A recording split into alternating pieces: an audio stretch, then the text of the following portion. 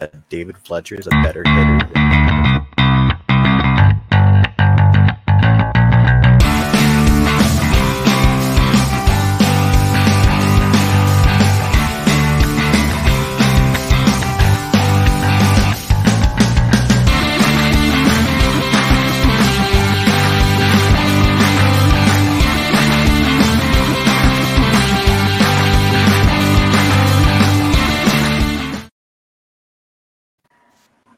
Hello, what is going on, baseball fans? We're back this week with another episode of This Week in Baseball. I am still not Jordan Lazowski. 2 weeks in a row, things I would say are looking up. Anyway, so today we've got some familiar faces here. We've got Christian Lloyd, Matthew Penn, Jonathan Roy. Gentlemen, how are we doing today? Doing well. Pretty good. awesome. Great to hear. And like always, we'll do our standing updates around the league in 60 seconds. We'll try to wrap up some things that, if we miss anything in that seventh inning stretch, and then what to watch for. And so J-Roy did win our seventh inning stretch last week. We'll see if he can make it 2 in a row this week. Anyway, we'll jump right into our standings update. And just a reminder, we are recording this Sunday afternoon, so this could be some of these could change by the end of the day here. By the time you listen to this, but as of right now, this moment, this is what the standings will look like. So we'll start in the American League. Out west, the Astros are leading that division there. The Central, it's the White Sox, and the East right now it is the Rays. The wild card, you have the Yankees and the A's, with Boston a half game behind Oakland. In the National League, out west, you still have the San Francisco Giants. The Central, you have the Brewers. The East, you have the Braves. Wildcard teams out there, you have the Dodgers. And right now, it is the Cincinnati Reds. They're tied with the Padres, but I think they have the technical edge over them right now. So from anyone really, anything you want to say about this current standing updates? We have a little bit of change in those wild card races this week. I think one of the biggest things is the fact that the Braves are actually playing great ball right now. I think that they're kind of looking the way we thought they could at the beginning of the season. They've won like 8 in a row or something now, or something like that. I think so. And they're continuing to increase their lead in the East, and they're the only team in the NL East that has a positive run differential. There's this plus 90 right now, and every other team's in the negative. So, if you even look deeper than just the record, it's really not close there. Still, Phillies are only 5 games back. Anything could happen, but I think the Braves have been the most interesting team in the last week or so. And you look at the American League now, the Yankees in that first wild card spot, they've been on the outside looking in for most of the season. This is kind of the run a lot of their fans thought would happen at some point, and it finally is. So, yeah, it looks like we've lost Christian here for a sec, but we'll see if he comes back. Right now the Braves seem to be like the only team playing like they want to win that division. So, it's fine. But I think the big surprise there is the Reds right now. The Padres have just been on an unbelievably just treacherous downfall in the second half here. But the Reds have been playing good enough to kind of overtake that wild card spot. And so, all season it's been, the 3 big NL West teams. And right now it's down to 2. We'll see if the Padres can keep it up. But I'll say, though, if you're the Padres, nothing will turn you around like that one they had last night, though. When you were getting perfect gamed through, 5 innings, and then, and you have 1 hit into the 8th, and then you turn around and you hit a game-tying 2-run home run at the bottom of the 9th, and you go on to win that game in extras. If there's anything that's going to jumpstart that team, I think that'll be it. For sure. Yeah. Oh, yeah. That was a big win for them last night. I was rather upset about it, being the Giants fan. Dude, but, it's fine. You're not the only one, but. Oh, yeah. I'm sure I wasn't. I'm sure you were more upset than I was. But Nola was throwing such a good game, too. Yeah. That was the first really great start he's had in so long. And for him to just, it was still, 8 1/3, 2 earned. I'll take it. But, man. Right. if he can get it like really going, him and Wheeler, scary 1-2 punch. Mhm. So anyway, so we'll move on past our standing updates to around the league in 60 seconds. So give me your best recap, everything that's gone on this past week. We'll start with Christian. I just want to start with the Baltimore Orioles. That's going to be my focal point for this. They are horrible. They deserve all the slander that the Pirates have gotten in the last 3 years, and they have gotten none of it. They've lost 16 games in a row by 2 runs or more. Is it 17 now? By 2 runs or more. 17. That hasn't been done since 1885, man. Like, this is embarrassing by the Baltimore Orioles. That's all I have to talk about. That's right. Yeah, it's 17, and they're currently losing right now. So it would be 18 if they lost again today, if the score held. And it's not even what's Matthew? Really. We talked about it a little bit in the standings update, but just the Phillies, the Padres sort of falling off, the Reds, the Braves coming up, and then also the milestones. Ohtani hit his 40th home run this week, I think. And then just now with Miguel Cabrera hitting his 500th home run, big week for home run milestones that we've been seeing across the league. About 5 minutes before we started recording, Miggy hit 500. Yeah. It's also our background. If you kind of see through us right here. They put a graphic as the background because Miggy deserves it. Yeah. J-Roy, what do you got? Yeah, a few different things. I think it's interesting that, the other day Max Fried, he threw a Maddox, and I think that that's the first like Max Fried start we've seen in a long time. I think that was like the first time in a while that we've seen like a Cy Young caliber performance from him, and he's just riding that Braves momentum right now. Also bringing up Ohtani, I think, we're always like enamored by what he's doing this season. But I don't know, whenever I heard that he threw 8 innings and he hit his 40th home run of the season, I had to think about it for a little while. Like I just had to sit there and think about it. Like it's not going to happen again. No, it's phenomenal. I know Angels fans are eating it up, but I just got to sit here and enjoy this. It's awesome. It's so good. Are you not eating it up, J-Roy? I am. No, I'm a big Vlad defender, so I've been but no, Ohtani, he's special. He's special, and I remember last year on the podcast I said something about how the Phillies are going to be playing the Diamondbacks this week, so maybe they can pad their record against them. They lost all 3 against the Diamondbacks, so I think that's just something I think you got to keep in mind. Like whenever we talk about strength of schedule, in the remaining games, sometimes that can all go out the window.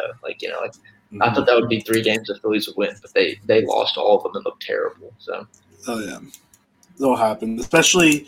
The Diamondbacks, I think the Rockies are also they're interesting teams to be watching coming up here because they're going to play decent baseball for at least 5-6 innings, but it's usually those 1 or 2 innings a game that really do them in. It's going to be interesting, especially with those 2 down the stretch here, especially in the NL West race.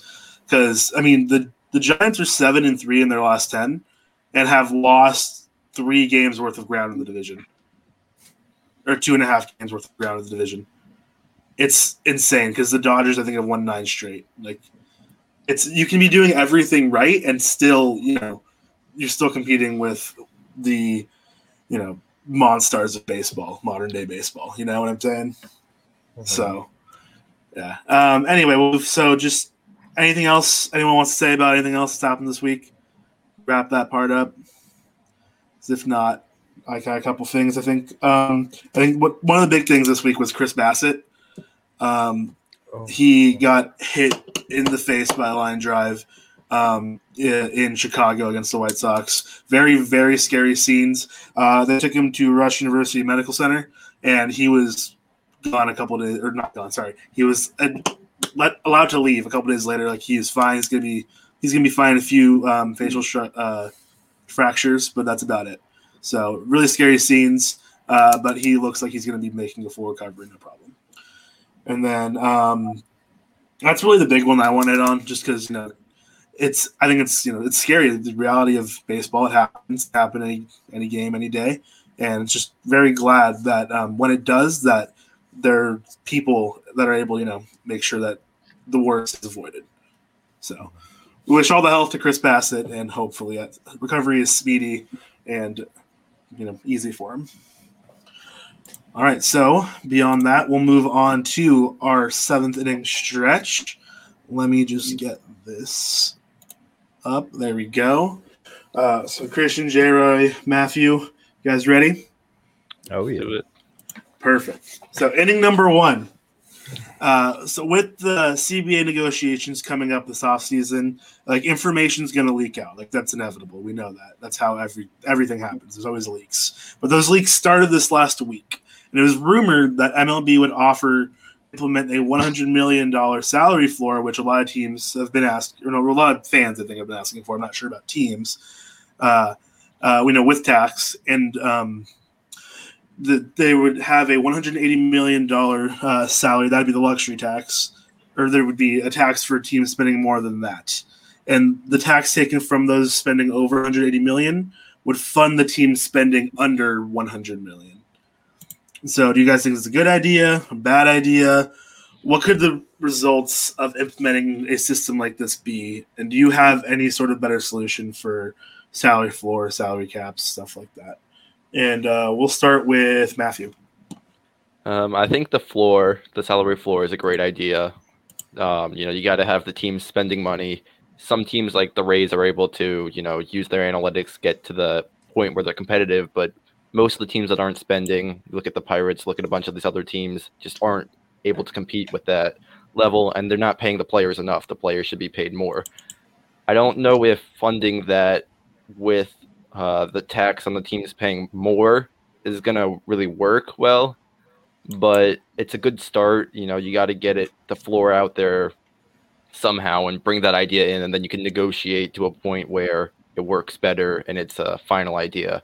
But to get that started in the negotiations, I think is a great idea. All right. J-Roy, what do you got? Yeah, I mean, it's not something I have super strong feelings about, but I do think it will be a good thing implementing that minimum.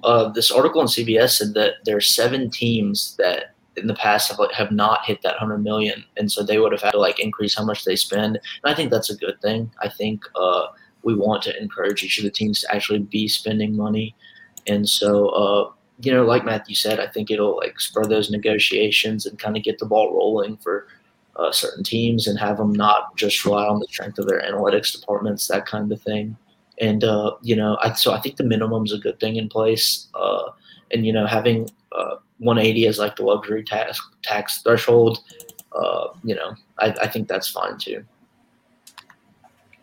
Yeah, I like all those points. I think the floor is important. But my PowerPoint just shut down there for a sec, so I'm gonna get that back up. But we're gonna keep going, and I'll get that back here. So, Christian, what do you got? Firstly, I think the floor is fine. Having $100 million floor is fine, but to try to tax the teams who are spending is ridiculous. They should not be punished because a team wants to cry poor. There are currently 11 teams under 100 million. 2 of them are within 3 million to surpass that. If I had to change this rule, how they interpreted it, the teams that aren't at the 100 million mark should be paying for the tax of teams who are above the threshold. You shouldn't be penalized for spending money. It's stupid. It is stupid. It is very stupid. Small market teams do not exist. None of them are not making any profit. Any of the teams that are in the bottom of the league can just simply spend and it'll work. So a minimum floor is good. It's necessary. The way they went about it was not trying to tax anyone over 180 million. I think it should be higher than that too, because contracts in baseball are only getting higher per year. Trout's making 42 million. I mean, everyone's making more and more and more every year. So to limit it at 180 million, you're going to limit money players can make, and that's not okay. So it needs to be higher than 180 million. Yeah, I like that idea a lot. I think the floor is good. I just think this system in particular is a little wacky. But like Christian just said there, if 180 million doesn't seem like a high value for those teams that really like to spend. So as I continue to work to get this back, but we'll keep moving forward. So inning number 2, the Braves signed Travis d'Arnaud to a 2-year, $16 million contract this week with the club option, which would keep the catcher in Atlanta through 2024. I think this is a good move for the Braves. But what would incentivize them to make this move right now? And we'll go to Matthew. I mean, I think from the Braves side, it makes perfect sense. He's one of the top catchers in the game, at least last year. He had a great year offensively. He's been doing well. And if you look at some of the other contracts around the league, this last offseason, James McCann got a 4-year, $40 million contract, making $10 million a year for the Mets. So to be able to get d'Arnaud at $8 million a year is a steal. I don't know how the Braves front office able to keep doing this with all their players, getting them to long deals at bargain values, but somehow they're able to do it with all their players. And Freddie Freeman contract year this offseason, we'll see what they do with him, if they're saving money for him or if he's going to get another bargain deal as well. But I mean, as someone within the division, I just don't understand how they're able to get all these players at these prices. Yeah, it's an interesting way to do it, but it works for him. So, J-Roy. Oh, yeah. I mean, I think the deal just shows they have their foot on the gas, and they want to continue, sticking it to the Phillies and the Mets and other teams in that division. And, right now they're the best team in that division, and it shouldn't even be close, really. If the Braves were really about it, they would go out there, keep winning games, and make this a 10-game lead. And the Phillies and the Mets couldn't do anything about it because they have too many holes in both of their teams. And so, I mean, this is a good deal for them. It's not expensive. It's a really good deal. Like Matthew said, $8 million a year. That's a really good deal, especially considering James McCann, who's not a good baseball player, got more money than that. I think that it is impressive that the Braves keep doing this. The Acuna deal, that's like the most team-friendly deal in the sport right now. And so I think that I think it's a good deal for the Braves. d'Arnaud was pretty good offensively last year, 144 weighted runs created plus. He's missed a lot of time this year, but I think he will continue to be a difference maker for them going forward. So yeah, I like the deal for the Braves, and I think it makes a lot of sense for them. Christian. Yeah, I'd have to agree. This deal is awesome for the Braves. They have William Contreras as their backup, Jeff Mathis as their backup, and there's no good catchers hitting the free agent market this year. So this move made perfect sense for them. James McCann is a bad baseball player. He's a below league average hitter and a below defender, and should not have been given that money at all. So the fact that they're paying for a good catcher below him is truly ridiculous. I think what made them make this move is he came back and he's still hitting, he's still framing, and they just have a need for catching. There's no one's ready in the minors, no one's there in free agency. It's a perfect deal for the Braves. Yeah, I like that assessment a lot there. He's just been doing his job. He's earned it, I think. And the free agent class, like you said, is not super strong. Their minor leagues for catching isn't super strong, so I like the deal a lot too. And I think kind of what J-Roy said, that just shows they're ready to go. They're want to keep the success they've had the last couple of years in the division. So we'll see how it results and what comes of that deal in the next couple of years here. Yeah. He also, I think he just went on. Yeah. He also just went on the paternity list. So congrats to him and his family. They're gonna have another kid. So I don't know if another kid. I don't know if he already has a kid. Oh yeah, dad power is very real. Anyway, so inning number 3. So after being DFA'd by the Cubs, the Padres signed Jake Arrieta to a major league deal, who immediately gave up 5 runs in his debut. Is there any upside to this move for the Padres, or is it a desperate grab as the team starts to risk sinking out of playoff contention, as they're already kind of now on the outside looking in?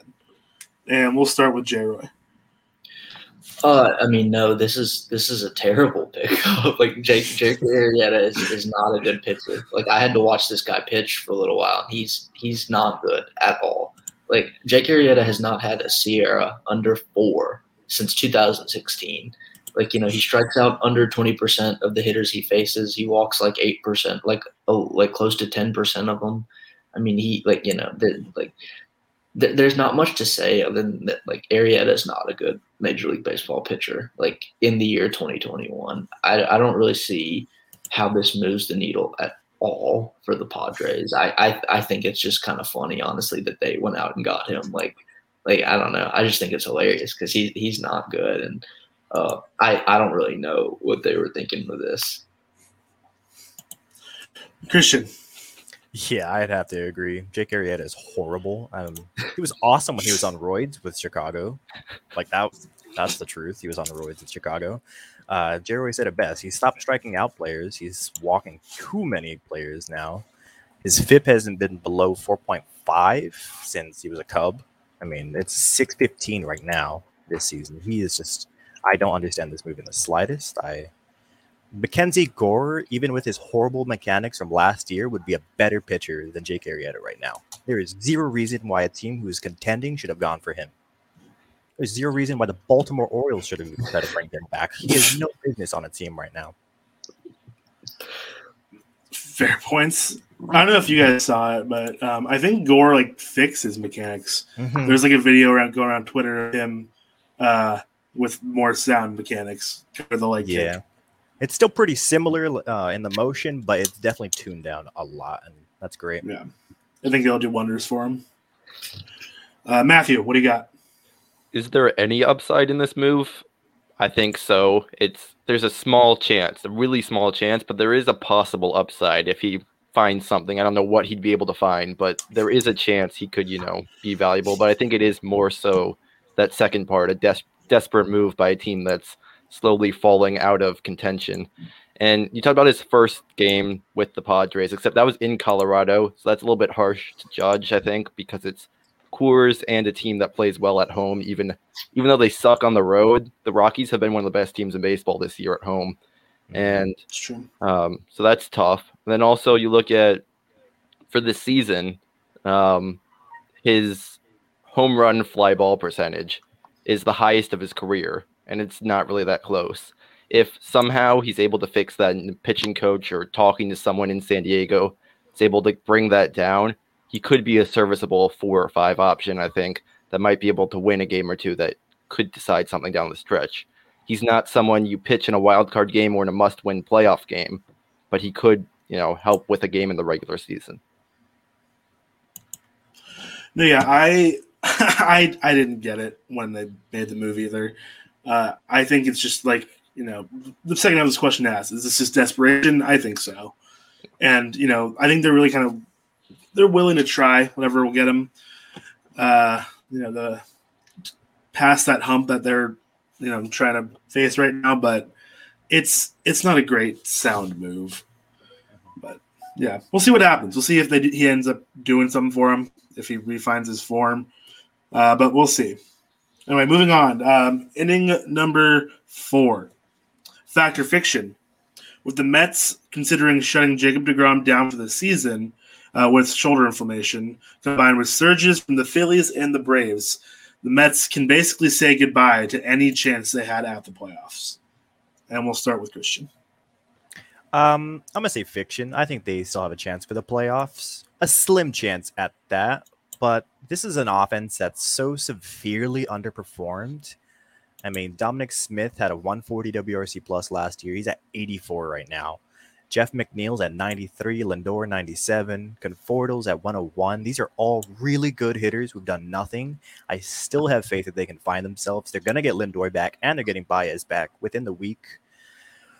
The division's not good. The Braves have been playing out of their mind right now. The Phillies have been playing better. I don't have any faith in them, so I still see the Mets as a team that can compete, that can sneak in and take that division. But yeah, none of them are really that good, and that's why. J-Roy. Oh, I'm gonna say fact just because I don't trust the Mets at all. Every single one of their hitters who are talented hitters have been terrible this year. Christian listed off the numbers there. None of their hitters have performed well this year. And I don't really see any reason why that's going to change anytime soon. If you have the best pitcher in baseball who is not going to potentially pitch for you the rest of the year, it's going to be such an uphill battle for them. They'll probably finish ahead of the Phillies. Maybe not. Who knows? But man, like if the Braves take care of business, like this really shouldn't be a close race in the NL East. I just think it's a really, really slim chance that the Mets still make the playoffs. Matthew. Christian. No, you're good. It's definitely a fact. There's no shot at this point the Mets make the playoffs. They're 7 games out right now. I don't know if I'd call the Phillies surging right now. They're, I think, 3-8 in their last 11, including a sweep from the Diamondbacks. I didn't write these questions and put that out there. It was last. But yeah, the Braves, on the other hand, definitely been surging. They were getting hot at the right time. Won 8 straight, I think about to make it 9 against the Orioles. And they, to me, have been the best team in the division for most of the season. They struggled at the beginning, but they were always going to win the division, in my eyes. I think the Mets, just with their injuries, with all this stuff happening, weren't going to be able to keep it up. The Phillies were never really a good team in the first place, and they're just, struggling to stay around 500 now. But the Braves, even with the losses they've had, they had a quietly strong deadline, getting their entire outfield. And now, they're starting to play well, starting to hit their stride, and they got a bunch of easy games with the rest of the division not being that good. I don't know what they'll do in the playoffs, but I think they should make it there pretty easily.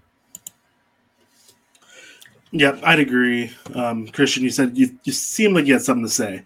Yeah, the one reason why I truly have faith in the Mets is that they have something that the Braves and the Phillies do not, which is a really damn good bullpen. Edwin Diaz, Aaron Loup, Seth Lugo, Trevor May are great relievers. Like phenomenal relievers. Aaron Loup has a 1.17 ERA this year, and it's deserved. He has a 1.84 FIP. When you have a bullpen that good, you can go on streaks. You can win without starting pitching, and you can win without hitting. The Mariners have been doing it all season. The Mariners do it quite some time. That's why I really have faith in the Mets. The problem is the Mets haven't been getting out to leads. They went on a stretch of 5 games, I think, last week where they didn't have a lead. Yeah. Your bullpen can't keep a lead if you don't ever have it. To be fair, they've been playing the Giants and Dodgers for the last week and a half. That is also true. They've been playing tough teams. J-Roy, Christian, I think you make a very interesting point, and I think that if they sneak into the playoffs, that makes them really dangerous. Like if they can get into bullpen battles with any team in the NL, that makes them very dangerous. I just think they've dug themselves too big of a hole right now. Yeah, they're a quality team. Like I've watched them a lot this last week because the Giants, and then I've been keeping track of their games against the Dodgers, and I think they've lost 3-4 straight, but they're not getting blown out. The games are being kept close. It's not ridiculous. So, I think it's nothing wrong with having faith in them. I also think there's nothing wrong with having no faith in them. They've given teams or people a reason to have and not to have. The bullpen is very strong and a good reason to have faith. All right, so we'll move on to inning number 5 here. So staying with the Mets. Stephen Cohen made some headlines this week, got himself in the news in the middle of the Mets struggle. He tweeted out, "It's hard to understand how professional hitters can be this unproductive. The best teams have the more disciplined approach. The slugging and OPS numbers don't lie." End quote. How big of an issue do you have with Cohen saying this? And how do you even respond to that if you're a player in the deck? Or I guess if you even have an issue, or you might not have issues with this, but we'll see here. And we'll start with J-Roy. I have absolutely zero problem with this at all. I think I'm not going to say that it's a good thing necessarily, but this team cannot hit at all. And they have zero excuse for it. Like a team with Nimmo, Pete Alonso, Lindor, Conforto, Dominic Smith, this is crazy. It is absolutely egregious that they cannot hit the ball. If you are a player in the Mets dugout and you are upset at your owner saying this, go hit the ball. Go hit better. Just listen to what he is saying. And listen, they have a good team out there. You can't even say we don't have the talent. We need to go make moves in the off season, or we should have made more moves at the deadline. the talent is there. There's no question about that. You can go look at these guys' track records and, look at the season Dominic Smith had last year. Look at Nemo's on base percentage the last few years. Look at, there's a lot of things you can look at. This team can hit. They're just not doing it. If Steve Cohen making comments like this on the internet is the thing that they need to like get riled up and actually go out there and like start hitting the ball, then so be it. Like I don't have a problem with it at all. Matthew. Yeah, I think it's a bit of a unique situation. We don't really have owners of professional sports teams in today's age, going on social media and just tweeting things. I guess in the past you could have had press conferences of them saying things, but it's really different when you can just grab your phone and send out a message and all the fans can see it and reply, and all the players are seeing it. And, to be honest, like what Jerry was saying, I don't really have that big of a problem with what he was saying because it's true, the team hasn't been hitting well, but it might have been better to do it at least the first time in private. Maybe he did a first time in private and we don't know about it because it was private, but I think it should have been kept within the team, maybe fire up your team that way. But putting them on blast to the entire world is kind of, I don't know if that's the right move. And you could start to affect in future trying to re-sign these players, trying to bring them back, or trying to bring in other free agents back, saying, I don't want to be a part of this team where if I go out there and play badly for a game or two, all of a sudden my owner is going to call me out and start saying you need to play better when, these guys I have to assume are trying their best to win games. They're in a playoff race, so it's not like they're trying to do this, and then they're going out there and their boss is yelling at them in public. It's awkward to see, sort of, as a fan. Christian. I don't have any major problems with this, other than the fact that you're talking about plate discipline and OPS and all this stuff, and you went out and traded for Javier Baez as your biggest hit. That was the guy. That was your plate discipline, on-base percentage guy that you wanted. You set yourself up for failure when Chris Bryant was right there on the same exact damn team. Steve Cohen is a hedge fund loser, but he loved baseball. He's been a baseball diehard his entire life, and he bought the Mets. I would be the same exact way if I was a hedge fund loser who bought the Angels. That's exactly how any baseball fan tweets when they're angry. I don't blame him at all.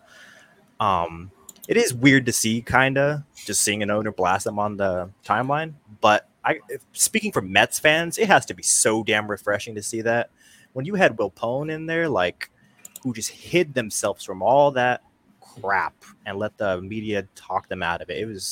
This has to be the most refreshing thing, to see an owner actually call them out and hold accountability. I loved this from him. I don't like him. He's a loser. Yeah, I think it's a unique situation, for sure, because no one else is doing that. It's really just Owen doing it, and like Christian said there at the end, the Mets fans really got a quick 180 with owners there. But I know a lot of people are real upset about it. But also, I don't know if I necessarily upset about it. I'm like, okay, it was said earlier, maybe do it internally first. Maybe they did. Maybe it was private, so we don't know. But the way that a lot of players reacted makes me think it wasn't internally done first. And I thought it was interesting to see him. He comes after slugging and OPS. Those are, with, him being, most of the boomer stats. I was expecting, batting average. RBIs are down. Hit. So he came out with a little bit more not so, boomer stats. But, interesting to see nonetheless. But, man, I think he hoped it would ignite something in him, and it hasn't shown so far. So I think it might have the opposite effect of what he was hoping for. Anyway, moving past Steve Cohen and the Mets. So inning number 6 here. I messed that up real quick. Antetokounmpo. I wanted to say Antetokounmpo. That one Twitter. Exactly. Giannis Antetokounmpo of the Milwaukee Bucks is now part of the ownership group for the Milwaukee Brewers. Between him and Patrick Mahomes doing the same thing, because Patrick Mahomes is a part owner of the Royals, do these types of things mean anything to you? it's obvious, like, a way of, these other stars and other sports showing a connection to the city. That earned, these players any points with you. And if there's going to be a non-MLB player, another star to buy stake in an MLB team, who do you think it is? And we'll go to Matthew first.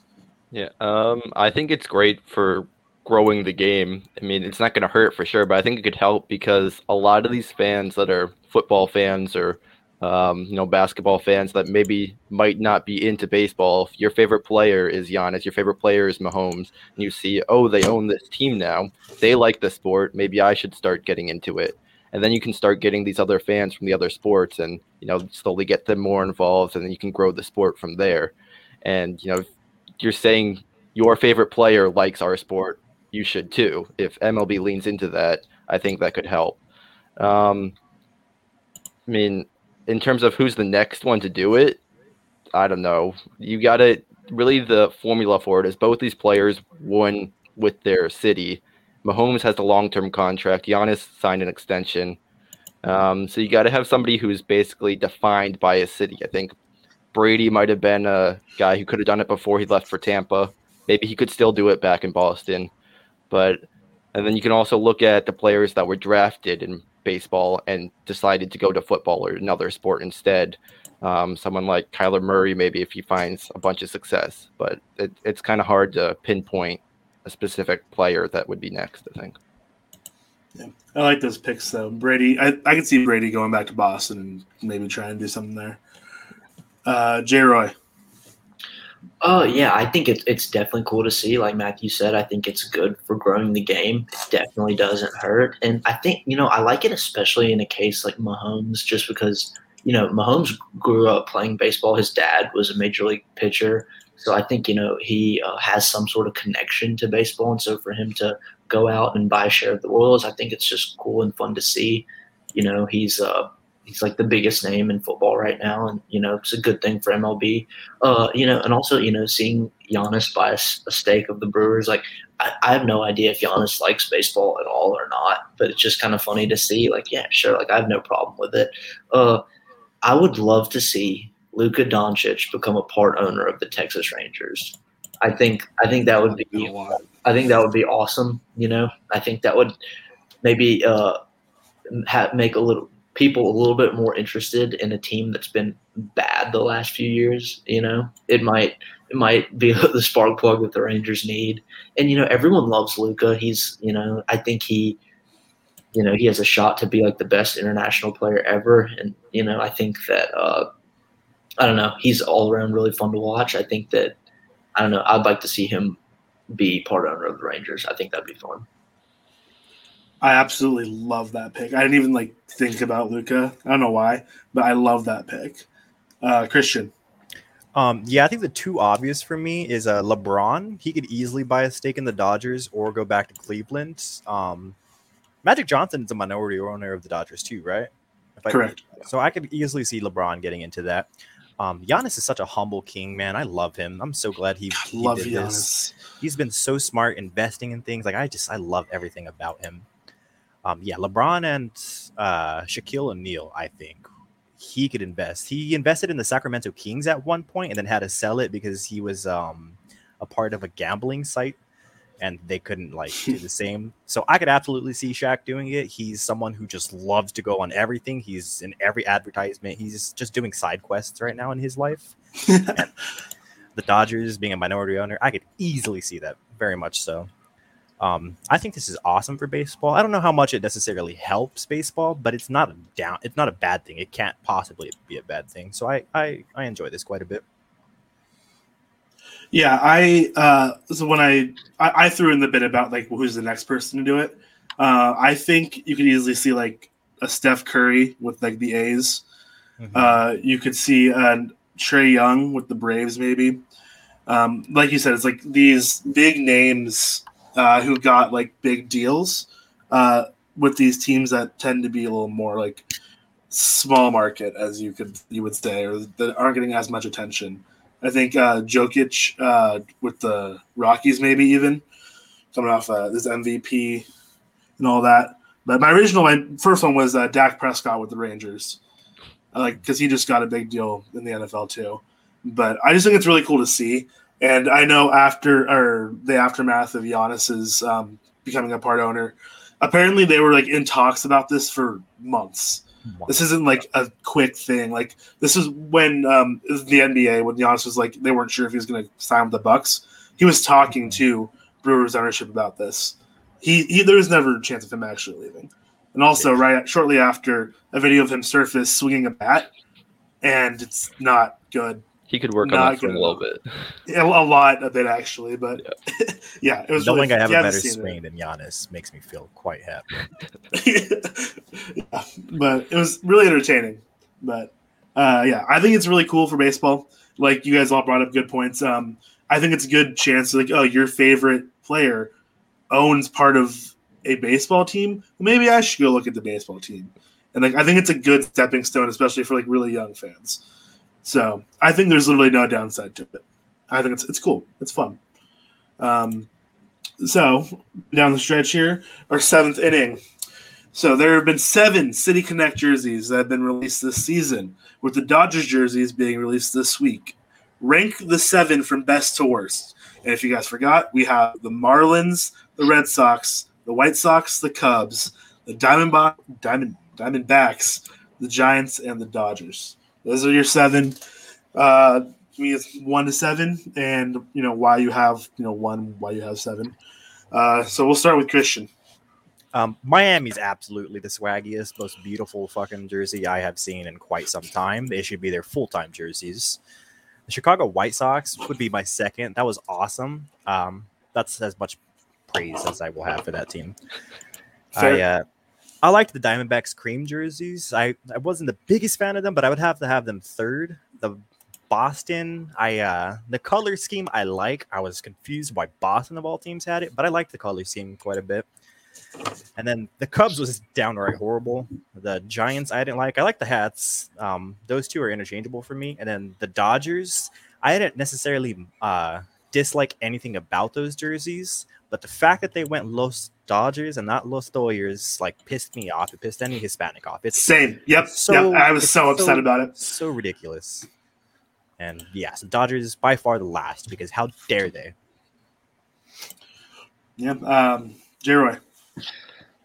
Yeah, I'm gonna agree with Christian. I think the Marlins were my favorite. I think I just really like the design. I really like the color scheme there. It really just stood out to me, and I think it just works better than any of the other ones.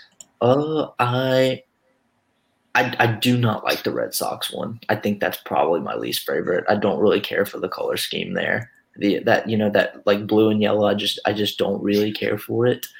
I don't like the color of the Cubs jerseys, but I like how it says Wrigleyville. I think that's pretty cool. Like, I like Wrigleyville more than I like Southside, Like I like the White Sox jerseys more, but I think Wrigleyville is just a cooler catchphrase. The Giants one at first I didn't like, but I've warmed up to it a lot. I think the colors on it are pretty vibrant. Like I don't know. I just like the way the colors kind of pop, and I think that like the G logo is like I don't know. At first I didn't like it, but now I kind of do. I don't know. I don't know. I think it's better. Like it's better designed than a lot of the other ones are. That's for a Gatorade commercial, absolutely.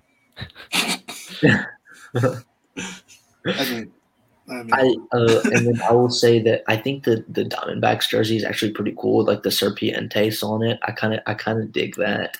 And the Dodgers, I like the colors, but because like it's just normal Dodger blue pretty much. But like y'all said, but the fact that it doesn't say Los Doyers and it just says Los Dodgers, like Dodgers isn't a Spanish word. Like I don't really understand what they were going for there. But so if I had to rank them, I'll go number 1 Marlins, I'll go number 2 Giants, number 3 White Sox, number 4 Diamondbacks, number 5 Cubs, number 6 Dodgers, and number 7 Red Sox. Okay, that's very off of most other lists I've seen. Oh yeah, it's very much not similar. I feel like my list is very different from every other one I've seen on Twitter. I expect nothing less from J-Roy. Matthew? So I sort of broke this down into 3 tiers of the jerseys. The first tier in order being Diamondbacks 1, White Sox 2, Marlins 3. So the Diamondbacks jerseys for me, I just love those. The Serpientes, the color, all of that. That is the tiebreaker for me between that and the White Sox, which I love the White Sox one, but it's just black and white, and I get that's their colors, but it's still a little bit, basic. I like the cream in the background, the way they used the desert for the Diamondbacks and brought all that in, and it felt that's sort of what I envisioned when I hear the City Connect jerseys. That's sort of the standard for me at this point. And then the Marlins, both J-Roy and Christian brought it up, really great with the color scheme, the way it works, and all that. And then the second tier, I'd have the Cubs and the Red Sox, which are sort of like, they're not horrible, they're not great. The Red Sox, I think, would be better. It's a little weird with their color scheme, given their colors. The yellow and the blue, the light blue, that's not really what I think of when I think of Red Sox, but I get the city thing, and I get some people in Boston like those, so that gives it a little bit of a boost. And then the last tier would be the Giants and then the Dodgers, both of which I think they could have done a lot better with. They're not really that good. Watching the Dodgers game the other day, and the hat just looks crowded, putting Los Dodgers on there, and then the all blue. I mean, it's a nice color blue, and I like when the pants match the jersey, but it's just a little bit too much, I think, for a regular season game that they're going to be using often. And again, the same thing that Christian brought up, where it says Los Dodgers, like that. Just that in itself doesn't really make sense. They could have done better there. The Giants, I mean, there's not really much happening there. It's I see what they were trying to do. Could have had better execution. It's true. There's not really much else to say. It's like they tried to go simple, but with a little bit of touch there, and it sort of just didn't work out. So, yeah. So this was our last question, and we have a tie for first. But I'm going to give it to Christian because his rankings were the closest to mine, and because it's a completely biased show, I'm going to give Christian the win here. J-Ray probably would have won if he wouldn't have praised the Giants jerseys. As a Giants fan, I just think that like out of all the teams that tried to do something ambitious with their colors, I think like the Giants, like the Giants color, the gradient of that color just looked so much better to me than like I thought the Red Sox one was terrible. Like I don't like that jersey. It doesn't feel like a Boston Red Sox jersey to me at all. And I don't think it's as well executed as like the Marlins or like the stark black and white of like the White Sox jersey. But I don't hate the Giants jersey at all. That's fair, and I've seen a lot of people outside of Giants fans, and some Giants fans like it. I, for one, think they're awful. They look worse in person, if that's believable. I've seen them in action. The game they wore them because they wore them home Tuesday games is when they wear them. And the game I went to a game, a Giants Dodgers game. It was the game with the belly throwing error at first. I was at that game, and the jerseys just don't look good in person. I haven't seen the other ones, but they just don't. They're just bad. Like I don't know. The logo itself, it looks really good on like they have the sweatshirts with that same orange, the creamsicle color, the tangerine, whatever you want to call it. They look good on that, but the fact they're on the white base makes it look really off. It makes it look really awkward. So I don't love them. My rankings are Miami's 1. I think that is the absolute best one, especially with like the meaning behind it. It's like a shout out to the Negro League team that was there. The White Sox I have at 2, just because they're just clean. They're well done. And I have the D-backs at 3, but I kind of like those two are interchangeable for me. I love the D-backs. Serpientes is fantastic. Big fan. I have Wrigleyville at 4. Red Sox at 5. Because like I get that when you get City Connect, you can't connect much more to a city than the Red Sox did. Because the color scheme is for the Boston Marathon. Like that's their whole thing. That They makes look like way the more sense. UCLA Red Sox though with the jerseys. That's why I like him, because UCLA, they're my dogs. But I didn't correlate Boston Marathon. That makes way more sense. Yeah, because I remember when they first came out, I hated them, and then Yeah. someone's like, "This is why they're this." And I'm like, "Okay, I hate them less, but they're still not great." Yeah, they got a bump up for me because the people in Boston, they kind of liked it They because love of them. that. Yeah. Yeah. but- Yeah, and I think that's more important than anything. When the city likes them, that's big. I think that's why the White Sox were like 2 for me, because that fan base loves those jerseys. Yeah, I was gonna say, So- J-Roy made a comment like he liked Wrigleyville more than Southside. I think Southside blew that away, because that is City Connect. Like that's what you talk about. Southside Chicago. fair. It's the White Sox. Like it resonated with the team and the city and the fan base really. That's a good perfectly. point. I don't like okay, that's very fair. I don't like the font that Southside is. That's fair. That's fair. It's the White Sox, so screw them. Fair enough. And then I had the Giants 6 and the Dodgers 7, just because Los Doyers was right there. Mm-hmm. Like it feels almost like super intentional not to have Los Doyers. And I've seen a bunch of Twitter stuff about it. They're like, oh, well, they don't want to like make fun of like Hispanic people don't say it right, but Nike already has licensed Los Doyers merchandise. Yeah, I don't understand it. It's like if you like said Los Giants instead of like Los Gigantes. Like it wouldn't make Exactly. it wouldn't make any The Giants sense at have all. Gigantes jerseys. Like I have one. It's my favorite jersey. Mhm. It just says Gigantes on it instead of it doesn't say Los Giants. The first Like- little league team I played on was on the Los Doyers, not the Dodgers, but the Los Doyers. So that's the Yeah, jersey see, I wore. it's right there. If it would have been Los Doyers, I would have respected it a lot more. I would have bought it instantly. I wouldn't have, but like that's for other reasons. But That's fair. man, I think they missed their opportunity with it. But I think they're an 87 right now. But I'm excited like for the City Connects next year. I think they'll learn a lot from what people like this year. And I've heard that they've seen the reactions and they're going to go back into some of the mock-ups they've had already. So we could see some change to what the original designs would have been. We probably won't see something like Los Dodgers again. We probably won't see something like the Giants again.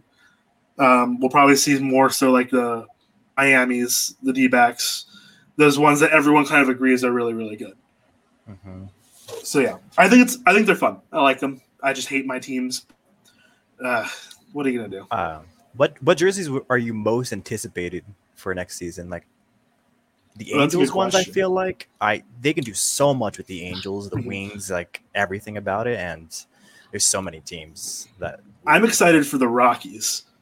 Yeah. I think the Rockies can be so because they have purple. They have like so much right there for them. The mountains. And if they don't incorporate the mountains, I'd be upset about it. Yeah, for sure. But Yeah, they have so I- much potential. They have If, the if, easiest color scheme to do good.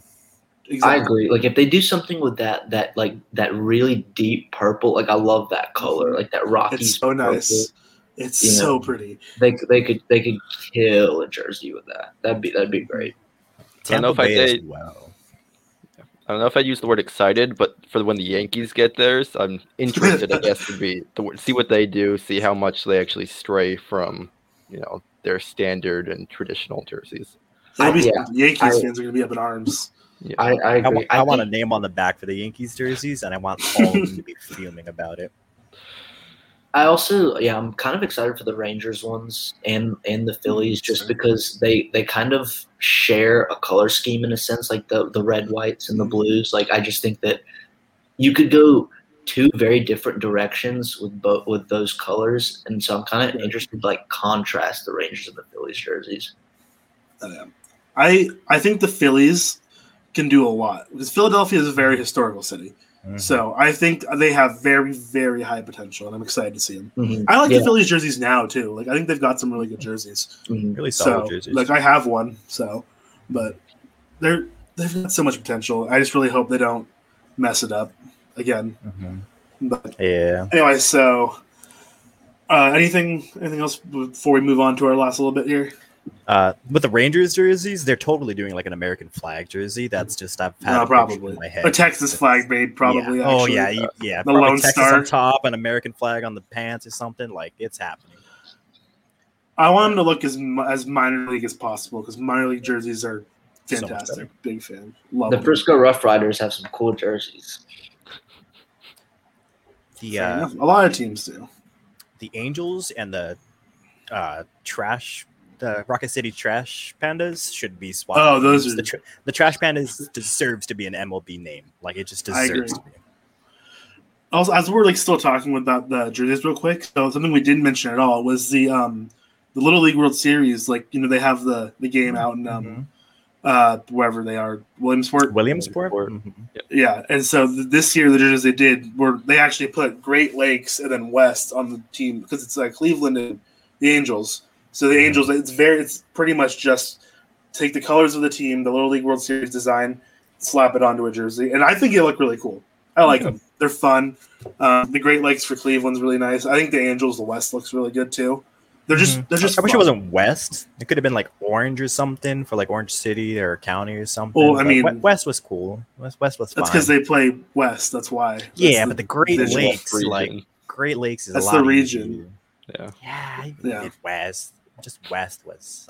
I felt Midwest is about that. Los Angeles is in the Midwest, buddy. Like I don't know what to tell you. No, I don't know, but like you have Great Lakes for the Cleveland, right? And then you have West for Anaheim. I just felt kind of like they could have done so cheated. Much like more. Yeah, I felt cheated. I felt very cheated on that. But the jerseys itself look really good.